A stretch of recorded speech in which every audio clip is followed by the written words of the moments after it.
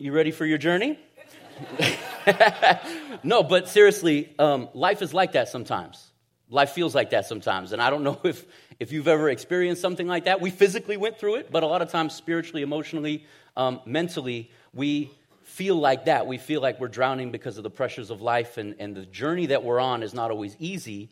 And the reason we wanted to share that is because it leads perfectly into some of the things that we need to pack for our journey. If you have your Bible, go ahead and turn to Romans chapter 12. And I'm going to start at verse 9, reading from the NLT.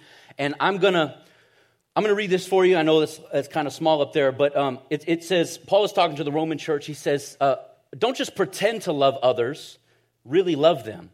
Hate what is wrong, hold tightly to what is good. Love each other with genuine affection and take delight in honoring each other. Never be lazy, but work hard and keep on enthusiastically.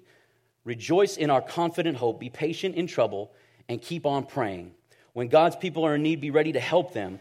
Always be eager to practice hospitality. Bless those who persecute you. Don't curse them. Pray that God will bless them. Be happy with those who are happy and weep with those who weep. Live in harmony with each other. Don't be too proud to enjoy the company of ordinary people. And don't think you know it all. Never pay back evil with more evil. Do things in such a way that everyone can see you are honorable. Do all that you can to live in peace with everyone. Let's pray today. Father, I thank you so much that each of us are on a journey. I thank you that you have put us here for a specific reason, to hear a word today. God, I pray that our hearts would be receptive to the word, that our ears would be able to hear and perceive what is happening today in the spirit world. God, I thank you, and I pray that you would just bless this message. Allow me to be the communicator that you want me to be, God. In Jesus' name, amen. Amen. Now, we are all on a journey, and my journey and some of the things that I've gone through have taught me to be fast, quick on my feet, and so I'm going to speak a little bit quicker than you have probably ever heard, and that's okay. I'm super enthusiastic about Jesus. I'm super enthusiastic about the Bible, and I'm super enthusiastic about the church. And you guys are looking at me like, why don't you slow down? I've had some coffee. It's okay. So we're all on this journey, right? And I actually brought my backpack that I'm going to be taking with me to Asia. We're actually going up. Oh, that's going to fall. We're going to some mountainous regions that require us to actually pack in and go for a month or so at a time and carry everything on our backs. So we're super excited about that. My wife and I are actually doing a trip or a journey in 2 weeks, less than 2 weeks. We're going to be doing a 60-mile trek through the Sierras in the heat on the Pacific Crest Trail. And she's, again, not too happy, but she comes along because she loves me, right? And Pastor Scott, I don't know what it is. Navy SEAL? I don't know what's... Dude. Okay, so we're all on this journey, and scripturally speaking, whatever stage in life you find yourself today, you could be a believer for the last 5 minutes, or you could be a believer for the last 50 plus years. It doesn't matter. No matter where you are in life walking with the Lord, you are still on a journey, and that journey is not over until we get to meet Jesus face to face one day. Now, Deuteronomy 5:33 says, stay on the path the Lord your God has commanded you to follow. Then you will live long and prosperous lives in the land you are about to enter and occupy. The psalmist said, your word is a lamp unto my feet and a light for my path, my journey. Jesus said, enter through the narrow gate, for the gate is wide and the way is broad that leads to destruction, and there are many who enter through it. We are all on a journey. The Bible gives countless stories of people who are walking with the Lord, and we are no different from those stories. We are all walking with the Lord. Now, it is up to us to carry the correct items in our bag for this journey. And the sad fact is that many believers walking with the Lord today carry the incorrect baggage that causes them to lose direction, become burnt out, wear down, get frustrated, and lose sight of the ultimate goal in life, which is not the white picket fence, the big house, the great career, six-figure income, the amazing trophy wife. All of those things are great, but it is not the ultimate goal in life. All of us on this should be striving for that. The Lord Jesus Christ. Those things are great, but Jesus is the ultimate end goal in life. If you believe that, say amen. All right, so let's unpack the scripture and find out what we want to pack for our journey. The first thing that we need to pack for our journey if we want to be successful Christians and live the way that God wants us to live is love. And I know it's kind of cliche, but this is what Paul says. He says, don't just pretend to love others, really love them. hate what is wrong, hold tightly to what is good, love each other with genuine affection, and take delight in honoring each other. Now, this is one of the most difficult things for Christians, especially in America, to understand and to walk with: love, true love. Now, it's easy to love those who are like us. It's easy to love our friends and our family sometimes. Amen? Right? Okay. But what God wants from us is to love one another. Our sinful world, our fallen state, since the fall, it's become increasingly difficult to love one another, because sin tells us to love myself, tells me to love my money, to love my pride, to love everything that's about me. We live in a self-centered world, and all of that tells me to love this, but it is truly a difficult and godly thing to love one another. Jesus said this. He said, no greater love than this. Where's it at? Boom. No greater love than this, that one lay down his life for his friends. Check this out. I had some missionary friends in Turkey. It's a Muslim majority country, and they had the opportunity to meet a young lady in kind of the marketplace, and a couple weeks went by as they met with her regularly. They began to form a relationship, and they're Christian missionaries in a Muslim country, and they're not supposed to be there, and so they go, and they form this relationship, and this young lady who is a Muslim begins to kind of open up and share some of the things that she's struggling with. And she struggles with her identity as a Muslim woman. She's had some influence from the West, just watching television and seeing that American women have a say, they have a voice, they're allowed to do things, that she can't do that in her country, so she's questioning all this stuff. She's also been taught that she should hate Christians, that this is the right thing to do by my religion, that I should hate these people, and yet I'm talking to these people, and so she's super confused about everything in life. She has all these questions. She loves being a Muslim, but she has questions about it, which that's a lot like us. We have questions about our faith sometimes, and that's okay to have questions. But check this out. So the missionaries, they go and they decide, we're going to pray for this young woman, specifically by name, okay? So what they do after a couple weeks of meeting with her, they go back home and they go before the Lord and they begin to intercede and pray for this young woman. And how many of you know there's power in prayer? There's power in prayer. So they begin to pray for this young woman specifically by name. And as they pray, they said they felt and heard the voice of the Lord just begin to weep and say thank you. And they didn't know what that meant at first, but then they understood God was saying that this was the first time that young woman's name had ever been mentioned specifically before the throne of God. Now, people have been praying for Turkey, the country. People have been praying for Muslims. But this is the first time in that young woman's history that anybody specifically took her name to Jesus in prayer. Now, that is a beautiful representation of how we as Christians should live our lives. What does that mean for us today? Don't just throw up a Facebook prayer. Anybody ever been guilty of this? Look, I'm more guilty than anybody. Hey, bro, pray for you, man. Right? And then you walk off. You post on Facebook, hashtag praying for you, right? And you're doing all these things, and you say you're praying for somebody, but then you never do it. I'm guilty of that. And I know I'm not going to ask you to raise your hands because, okay. But we sometimes get caught in this mode of false love. And we say that we're going to love you, we say we're going to do something for you, but we never end up fully doing it. And so I believe that God wants us, this is what God wants us to hear. Love is not simply a phrase or something to put on a Hallmark card. True and godly love is placing someone who has different beliefs, different interests, different looks, different culture above yourself and giving preference to them over yourself. That is what God wants us to do. Love somebody that's different from you. Love somebody that looks and behaves different from you. How do we do this? You need to be intentional. Be intentional about the way that you love somebody. Don't be afraid to step out and show compassion when it isn't warranted. Grace when it isn't deserved. And love people even if it isn't reciprocated. Because after all, isn't that what God did for us? He loved us even when we were sinners. That's what we need to do. There's the intention of going and loving somebody outside of your own circle and showing them the love of Jesus. The second thing that I want us to look at today is hard work. So we've packed love. The second thing I want us to pack is hard work. The Bible says, never be lazy, but work hard and serve the Lord enthusiastically. Now, a couple years ago, I started working out. I know you could tell, but one day I'll get there.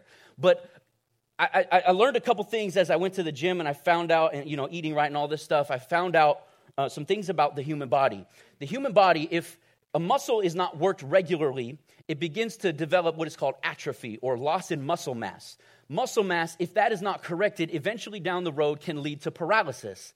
And paralysis can eventually lead to death. So this is what I want us to understand. Spiritually, it's the same thing. If we don't work out, eventually that could become complacent and have atrophy, and we lose that spiritual muscle that we've been working out, and then it becomes paralyzed. And I don't want us to be like that. Now, work, both physically and spiritually, is a process that leads to great reward. How many understand? How many of you guys have ever been to the gym?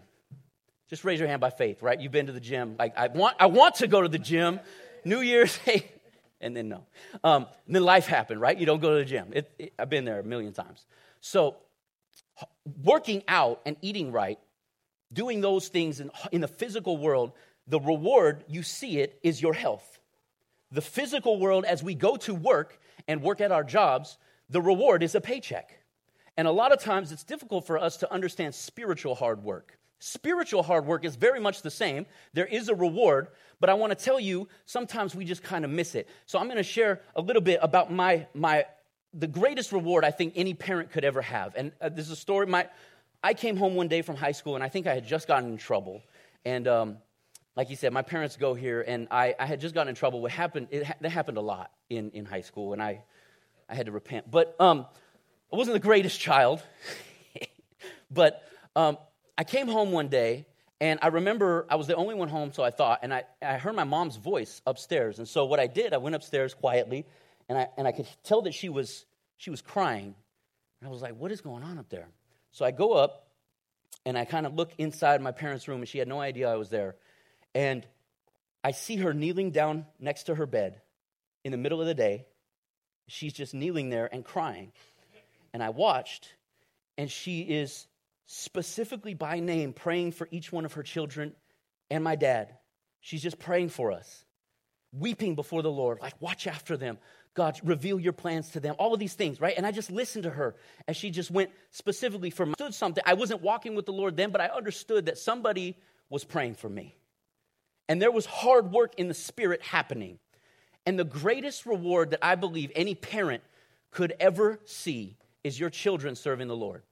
And today, my mother has 3 amazing gifts and 3 amazing rewards. The oldest is a member of this church. She's hardworking, raising the cutest little nephew. He's right? Love that kid. And she loves the Lord, and she's a part of this church. The second one is standing before you today. I would not be here if it wasn't for my mother praying me through. Amen. And I know that there are some people who wouldn't be here if you didn't have parents who disciplined you and prayed for you at the same time. Lay hands on you and lay hands on you, right? And the third is out in the Dallas area, raising twins and carrying little babies to her Bible study every single week as she serves the Lord. And so my mom sees the reward of what she did countless years ago, praying for her children, and she now can reap the reward, the benefit of her hard work. And I want us to be the church that works hard, because I know that preaching is not easy.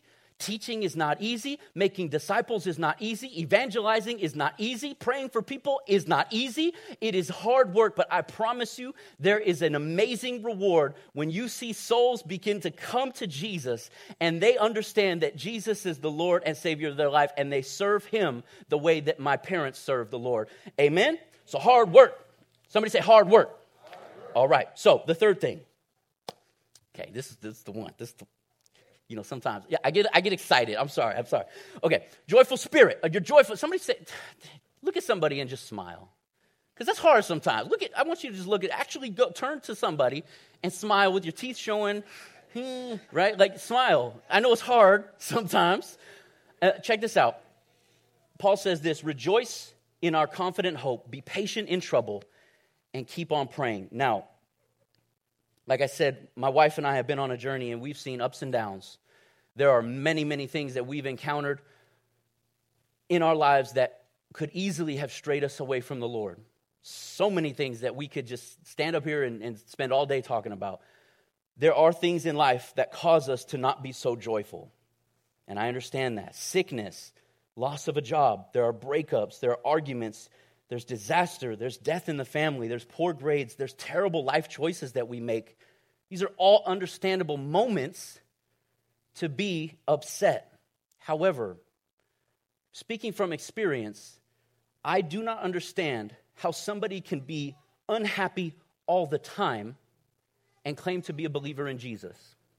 My mind just doesn't comprehend that at all. I apologize. If you've ever met somebody with and I'm not talking about like if they have gone through something and now they're upset for a while. I'm talking about people that you've known for years. Have you ever met somebody that you've known for years that is just miserable? I want you to raise your hand.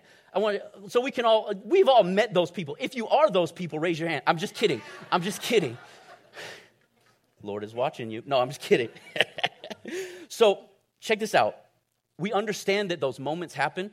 Luis Palau says this. He says, what happens to you is not as important as the decisions made by you.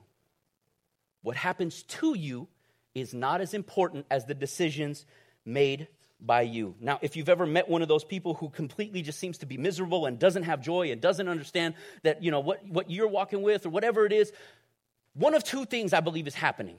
One, they've either never met Jesus and known the incredible pleasure of knowing that he has set them free, made them new, given them a new mind, made them a new creation, and placed purpose and destiny on the inside of them, which should cause you to smile. Or two, they know Jesus, but they don't fully understand the concept of John 10:10, where it says, the thief comes to kill, steal, and destroy, but I come that they may have life and life abundantly. Another version would say that I have come to give life and life to the fullest. Now, I don't know where you come from. I don't know what you've gone through. I don't know your lives, but I know where I came from. I know some of the things that I had to go through as a young person.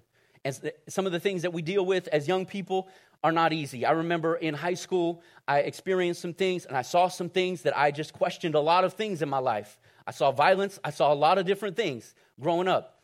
And I went through a period, quite a long period, where I was angry, I was frustrated, I was upset with God, I hated God, I hated my family, I hated my girlfriend, who's now my wife, praise God, and I hated her mom, and all of these things, we went through so much, and I was just, if you met me then, so mad and so angry, I hated my life, and I was in that moment where I was so depressed, and I was so filled with rage, that I sat down and I wanted to take my own life. And I was at that moment, the lowest point of my life. And I clearly remember sitting there and just thinking, I want to make these people pay. And I remember thinking of all of the things and all the ways that I would make them miss me and all of this stuff that was going through my mind. And it was a complete self-pity party that I was throwing for myself. And I was going through all this stuff and I was really going to do this. And I was there and I was so angry and frustrated. And then God showed up. And sometimes when God shows up, he needs to smack you the right way. And I mean that I was there in that moment wanting to take my own life, and I was so full of greed and just selfishness and pride. And I remember the Lord showing up and touching my heart and filling me with joy. I remember being transformed in a moment where I was going to lose everything, and then the very next moment was given everything. I remember being filled with joy. I remember being filled with happiness. All of the stuff that was in my life before just seemed to disappear. And I have no idea how. All I can say was Jesus showed up in my life. And from now on, I'm going to serve Jesus. I'm going to love Jesus. I'm going to worship Jesus. I'm going to talk about Jesus everywhere that I go, because my joy is not dependent upon my circumstance. My joy is dependent upon my Jesus. And my joy is only found in Jesus, and nobody can take my joy from me. So if you have encountered Jesus, I want to encourage you today to be joyful. Understand that you have been given a new mind, that you've been given a new name, that you've been given a new life. You are a new creation in Jesus, and nothing, and I say nothing, can take that away from you, because you are filled with the very presence of God himself. I thank God that he saved me. I thank God that he saved me. Now, how can we be joyful? How? How practically can we be joyful when we have gone through these moments, when we have gone through some of the hurt, the trials, the tribulations of life, and it looks like we're drowning? How is it that we can be joyful? Make the decision to not let temporary moments of junk steal a lifetime of joy. Don't let temporary moments of junk, yes, we go through junk. Nobody's saying that we don't. Don't let the temporary moments of junk steal a lifetime of joy. It's only found in Jesus. Number 4, I'm going to fly through this real quick. Cooperation. When God's people are in need, help them out. Cooperation. Okay. We understand that the body of Christ is one body, many members. If my left hand doesn't cooperate with my right hand, I can't get anything done. We understand that. That's a biblical principle. The body of Christ cannot function, hear me, church, in a broken world with us arguing and having issues with each other. I am so sick and tired of hearing arguments in the church that have nothing to do with anything, and we are not building up the kingdom. We are not doing anything but simply complaining and arguing with each other. Jesus prayed this: I pray that they will all be one, just as you and I are one, as you are in me, Father, and I am in you. And may they be in us so that the world might believe you sent me. There is enough division in the world today. Amen. We need to come together to get over our differences and realize that the world cannot come to know a unified God if all they see is a divided bride. We cannot be divided. I have a friend in ministry. She's a little older than me. I'll just leave that right there. So we talk a lot about the social things going on in life, and we're very open and honest. And she says she's healthy in age. We'll just put it that way. And she always says to me, David, DJ, I know that I'm an older African-American woman. And I'm like, yeah, I know. And I also know that you are a younger white man. Okay? And so the first time she ever said that to me, I was like, okay. But she continues to say it because people who have been through things in life, when they continue to say things, younger people, you need to listen. Listen to what the older generation is saying because they've been through it. They understand what they're talking about. Okay?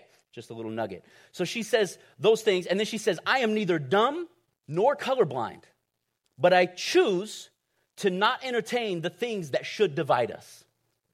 I choose not to entertain the things that should divide us. If you look around this room right now, every one of us is different. We all have our differences, and we can't be blind to the fact that we are different. The fact is that the church needs to be the people who make a decision not to entertain the things that should divide us. How can we cooperate and unify as the body of Christ in 2017? Open up your home to your neighbors.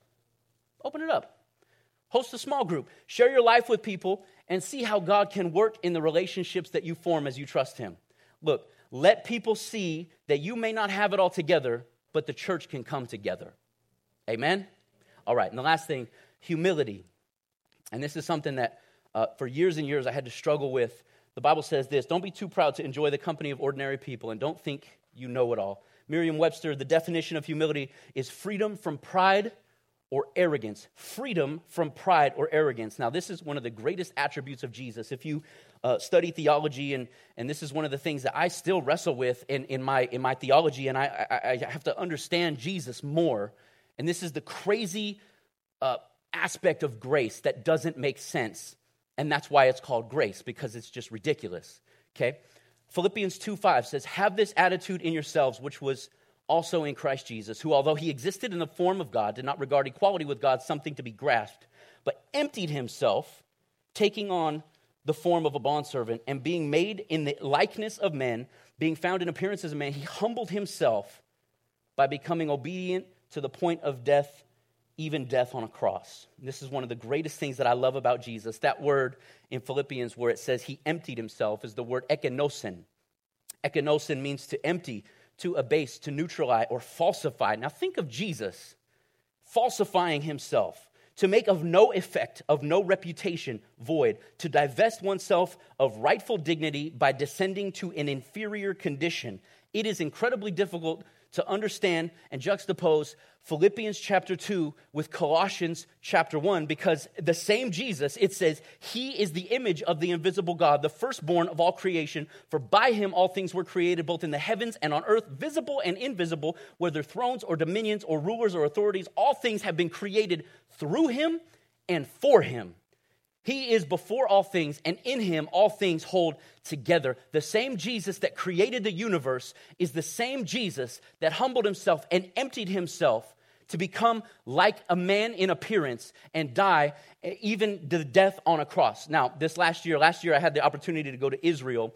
And as I went to Israel, it's amazing. If you've ever been there, if you ever have a chance to go to Israel, go to Israel. But we went to the Sea of Galilee.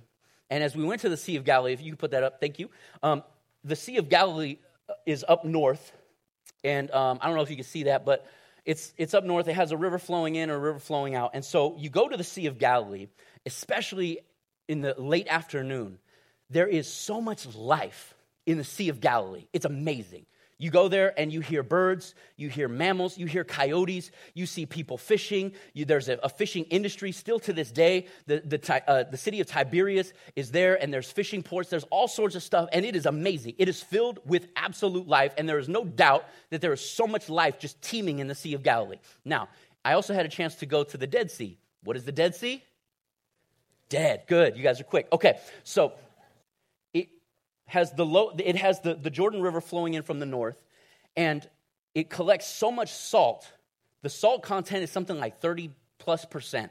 And people go there just to put the mud on them because it's all good and like healthy, I guess, for you. I wouldn't do that, but it's cool. I don't like getting dirty. So they go there and they float in the Dead Sea. If you see pictures of people floating, it's like they're walking on water, right? It's cool.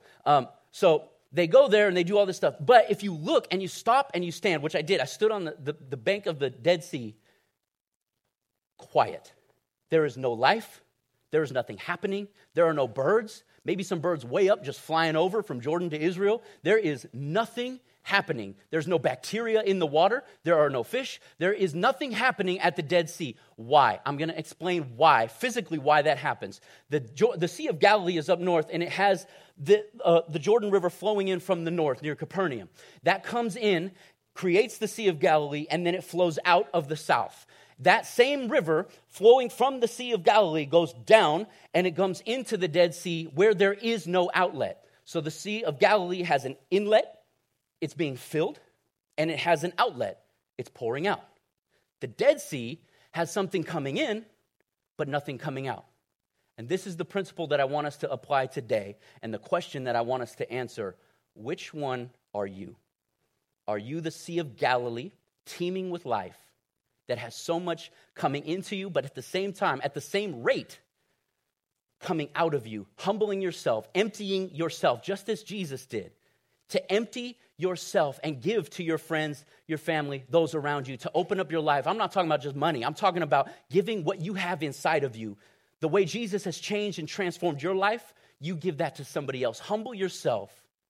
Or are you like the Dead Sea, to where you receive, you come to church, you get all this stuff, you get these downloads from God, God is speaking, yeah, that's good, but you're closed off to the rest of the world, and you feel like you're at the lowest point, and you're there, and people may come and visit you, but on the inside, there's nothing there.